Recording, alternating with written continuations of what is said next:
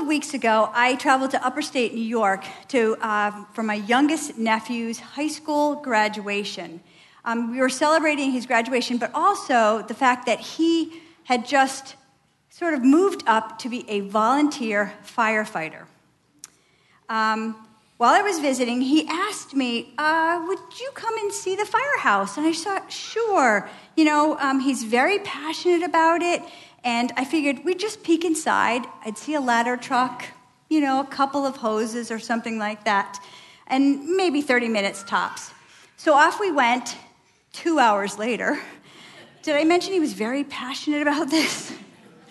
This particular firehouse is made up of all volunteer firemen and women, including students from Colgate University. And my nephew is the only high school student and recently passed his test to be on this real team. He has a real helmet, real everything, right? This tour involved a description of everything. Did you know that they have this machine that has these hoses that look like rubber men, and they put their coats and their hats on it and their pants, and it dries them when they're wet? Well, I do, because I saw it, and I can't imagine the smell in the building while it's running.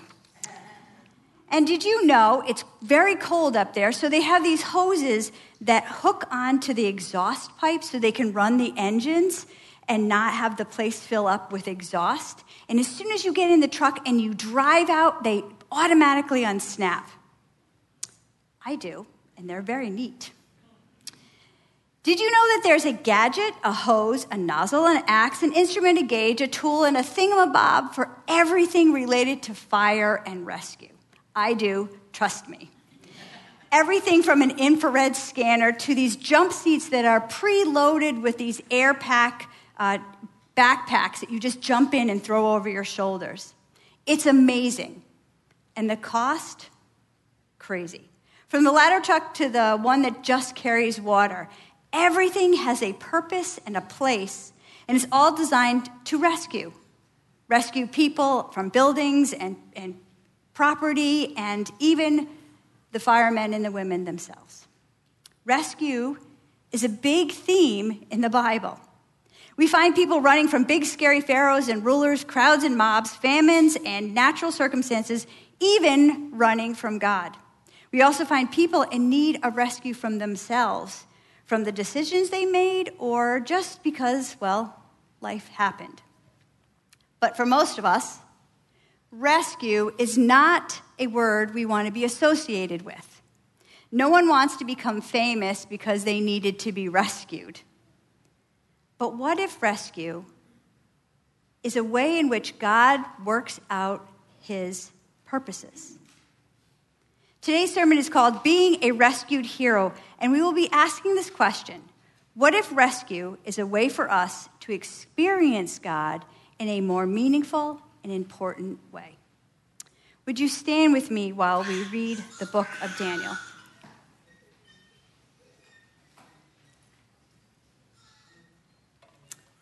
From Daniel chapter 10. At that time, I, Daniel, mourned for 3 weeks. I ate no choice food, no meat or wine touched my lips, and I used no lotions at all until the 3 weeks were over. On the 24th day of the first month, as I was standing on the banks of the great river, the Tigris, I looked up, and there before me was a man dressed in linen, with a belt of fine gold from Uphaz around his waist. His body was like topaz, his face like lightning, his eyes like flaming torches, his arms and legs like the gleam of burnished bronze, and his voice like the sound of a multitude. I, Daniel, was the only one who saw the vision. Those who were with me did not see it, but such great terror overwhelmed them that they fled and hid themselves. So I was left alone, gazing at this great vision. I had no strength left. My face turned deathly pale, and I was helpless. Then I heard him speaking, and as I listened to him, I fell into a deep sleep, my face to the ground. A hand touched me and set me trembling on my hands and knees. He said, Daniel, you who are highly esteemed, consider carefully the words I am about to speak to you, and stand up, for I have now been sent to you. And when he said this, I stood up trembling. Father, we come to you this morning trembling from our own weeks, trembling from the stuff that we all face on a regular basis. We come tired. We come in need of relief. God, we come asking you questions and for you to do something in our lives. And so this morning I pray that as we listen to your word, as we go through this text, as we listen to what you're saying through the Holy Spirit, that you bring relief. You help us understand who we are in you and what you are doing for us in the meantime. So God, we pray this in your name. Amen. You may be seated. Okay, so this passage is close to the end of the book of Daniel, and here's just 5 quick things you need to know about Daniel. He was a young prince captured by Nebuchadnezzar around 605 BC and taken to Babylon to be trained in the service of the king. He seemed to be a very exceptional young man, proving his loyalty to God by not violating his religious convictions of idol worship or eating unclean foods or doing customs that were against God's laws. He was trained in all the arts and sciences of the ancients and ultimately provided wise discernment for kings based on his experience with visions and dreams. Now, the book contains stories of many heroic rescues, one from a fiery furnace to a lion's den. But it also contains many apocalyptic visions about what was to happen to the nation of Judah before the Messiah would actually appear. By the time of this passage, Daniel would have been in Babylon near 70 years, putting him around 85 years old. This vision put him around the time when Cyrus, the new king, the Persian king who had conquered Nebuchadnezzar, allowed the Jews to return to Jerusalem to rebuild the walls and the temple. Like Jonah, who we've been hearing about for the last couple of weeks, Daniel finds himself beside the water, a river, in fact. Now, the Tigris River is this river that runs about 1,500 miles from the southern part of Turkey in the Armenian mountains all the way down to the Persian Gulf. It joins the Euphrates, and it runs about 20 miles from Babylon. Now, we don't know why Daniel was actually away from Babylon, where he most likely lived, but I think maybe he was remembering the story of Jonah. After all, the Tigris runs right by Nineveh. And he was in a lot of turmoil at this point in his life. Daniel was troubled. He was troubled because his people, those Jews taken by Nebuchadnezzar to Babylon, were still in exile. And so Daniel comes to the river and asks God to do something. So he fasted and he prayed. And it's by the riverbank that Daniel sees this vision of a man dressed in linen and a belt of fine gold from Uphaz around his waist. Now, it gets a little confusing when you read a lot of the book of Daniel, but right here, we aren't told who this man is. Is it an angel? What is this vision? But it gives us a couple of clues. According to Exodus and Leviticus, priests were to wear linen. Also, linen was white, and its significance points to the references made prior in Daniel that God was described as being clothed in white garments. And the gold belt was an ancient Near East sort of costume that kings or judges would wear. And since previously Daniel was not afraid of the angel that spoke to him in other visions, many think that this vision was of God himself in the form of a man. A vision of the pre-incarnate Christ, meaning that this is Jesus appearing in the form as a man before he was actually born. See, Daniel had spent his life closely walking with God, listening and experiencing his presence, but he's completely undone when he sees this God-man and he hears his words to him. He's left in a stupor. The Hebrew really is like he was sort of in a trance. So I have a question for the kids this morning. Can you imagine seeing God face to face? What would that be like for you? Now, I've never had a vision like this, but I have heard God speak to me in many ways. It's usually in times of stress or distress, and I'm looking for a solution, and I'm frustrated with circumstances, and I'm asking God, do something. And I want you to think about your own times of stress, your own times when you've been frustrated with circumstances. Maybe it's right now. What are you looking for? What were you looking for? Were you looking for a quick solution? Instant relief? And how did God respond? And behold, a hand touched me and set me trembling on my hands and knees. Now, gently, it seems that a hand touches Daniel. The narrative sort of switches, and now it's not the vision of the man that touches, but an angel that touches Daniel. And he revives him from his stupor, and he gains enough strength and raises him to his hands and his knees. What God had said or was saying wasn't the relief or the answer that Daniel was hoping for, but it was something else.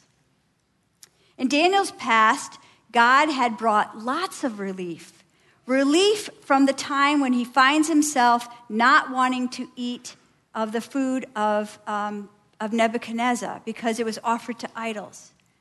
He found relief that he wasn't persecuted and allowed to do that. He found relief when God shut the mouth of the lions. His fears were relieved. Up to this point, Daniel had been praying for relief. Relief from oppression, enslavement, and being in exile as a people. But it wasn't until Daniel saw this vision and began to ask God, okay, what's your plan? Did he realize that God was planning a rescue, not a relief? Most times when we pray, we actually are looking for relief. We want relief from a sickness, from a circumstance, from difficulties that seem really, really hard. But we are short-sighted people, and we want relief that is fast and allows us to just keep moving and doing our own thing. But Daniel, a hero to his people, a notable prophet to his nation, and a wonder kid to those he served and interpreted visions for, needed to recognize his own need as well as his people's need to be rescued heroes. He needed to be reoriented to a new position, a new posture, because God was up to something more than mere relief. See, when we are on our hands and knees, we see the world at a different angle. Have you ever taken a walk and you're in a valley and you can see all the mountains around you? Or you're on the top of a mountain and you can see everything below you? Or you're by the seashore when it's crashing, or you're by a very, very rapid river. When you're standing there, have you ever had that sensation that you are so small and so weak in that moment?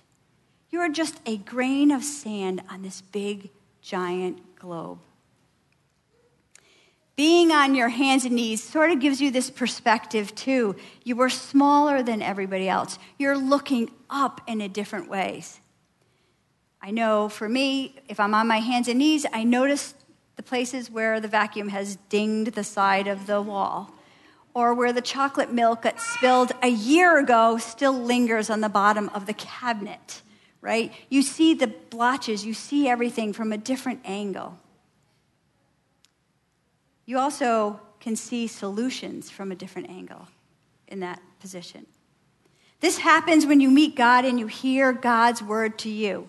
It happens when you are willing to be laid out flat and to be brought to your hands and knees, to listen and to see things from God's perspective. And he said to me, O Daniel, man greatly beloved, give heed to the words that I speak to you and stand upright, for now I have been sent to you. While he was speaking this word to me, I stood up trembling. So like Jonah, like what we've been talking about for weeks, after his belly of the fish sort of encounter, Daniel's perspective had changed. And it was God's word that had formed and changed this perspective. The vision that God gave Daniel wasn't the relief he was looking for. That would have been short-sighted. Instead, God gave Daniel this vision of a rescue, not one that would bring instant relief to Daniel in that moment, but one that would take the next 400 years or so to bring about. It was a vision of the time between Daniel's time and the coming Messiah, Jesus. It contained lots of imagery of different kingdoms and rulers vying for power over this region. But it also involved a rescue plan. Yes, devastating things would come upon the nation of Israel from the Persians, the Greeks, the Romans, but it would also involve a cross and a resurrection. God's ultimate plan of rescue for the entire world. And thanks to God's rescue plan, we have access to this ultimate rescue in Jesus for eternal life with him and through him. But unfortunately, we sometimes think of rescue is for later. We need rescue later, like when we die. That's when we get rescued. And so we think about rescue in that terms, and we settle instead for just looking for relief. We pray for relief because we think rescue is far away. So this morning, if you've come to church this morning looking for relief and realize that you need a rescue, Jesus is our only answer. Right now, you can ask God to rescue you. You can just simply pray, Jesus, rescue me from my circumstances and rescue me and make me part of your eternal plan. You can simply do that right now. And those of you who are already following Jesus and have asked for that rescue, I want you to consider this, that you still need rescuing on a regular basis. Rescuing from your own perspective, rescuing from your own thinking, because being rescued is a God thing. God is still rescuing the world, and he wants us to see his answers to our circumstances through his perspective. So I told you that the purpose of this sermon was to answer this question: what if rescue is a way for us to experience God in a more meaningful and important way? Well, first, I think we have to think rescue is more about God's plan than our own. Our kids, our friends, our relationships, our jobs, our circumstances, our busy lives are all complicated. We have had expectations like, if I work hard, then, and then the then doesn't look like what we thought. If I raise my kids right, then, and our kids don't look right. If I just follow all the rules, then, right? If that hadn't happened or I hadn't made that decision, then.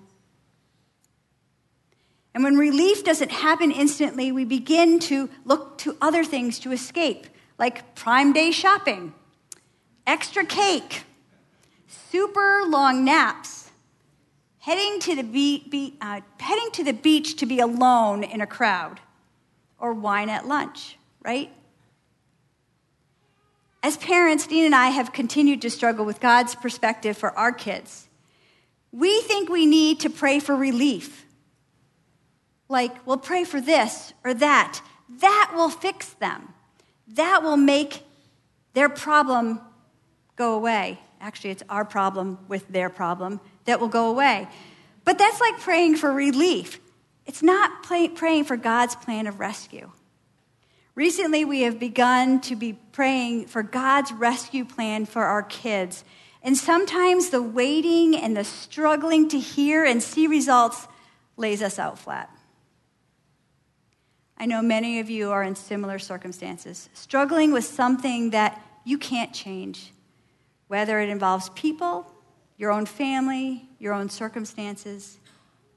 Maybe your prayers and actions have been about relief and not from God's perspective. So this morning, are you willing to be laid out flat? Second, rescue involves a different perspective. What if, in order to see God's plan, to see his solution, to accept his answers, we need to be laid out flat and then raised to our hands and knees to see it? From God's perspective, he's thinking about what's best for everyone, what's best that will bring peace and grace and forgiveness and love to the entire world. It's really interesting. At the end of the book of Daniel, it says, he's told, "But go your way until the end, and you shall rest and shall stand in your allotted place at the end of days." See, Daniel didn't see the end. He did not see God's rescue plan played out. But God told him to just keep staying in communion with him, staying connected to him, and rest would come. We have the same promise. God has given us this promise that he's got this. He's got us. He's got you and your family and your relationships and your circumstances. So how would getting God's perspective on the thing you're struggling with right now change you today? And third, rescue is always God's work. We are already heroes in God's sight, right? The Bible says we're highly esteemed. We don't need to do anything more or less to be loved more or less by God. Like Daniel, a rescued hero, we need to experience Jesus. I was thinking about how many stories in the Bible involve rescue, and I realized that there are so many stories around Jesus rescuing people, and we sort of look at them as heroes after the fact, but these people who have been laid out flat, like the woman who had to crawl on her hands and knees around a crowd just to grasp the hem of Jesus' garment. And Jesus raised her to her feet and healed her of her 12 years of bleeding and rescued her from a life of isolation. Like the man who had been laying by a pool for 38 years in hopes of healing, and Jesus raises him to his feet and sends him walking home, rescuing him from his own unbelief. Like the man who is lowered through the roof by his friends, Jesus rescues this man by forgiving his sins, and he takes up his mat and walks. You can go on and on and on with the stories of Jesus where somebody's laid out flat and he raises them and walks, and they walk again. See, we have to be willing to be laid out flat, to have God raise our perspective and submit to being rescued by Jesus. Then, and only then, can we know how to pray rescue for others. We need to experience rescue before we can pray rescue for others.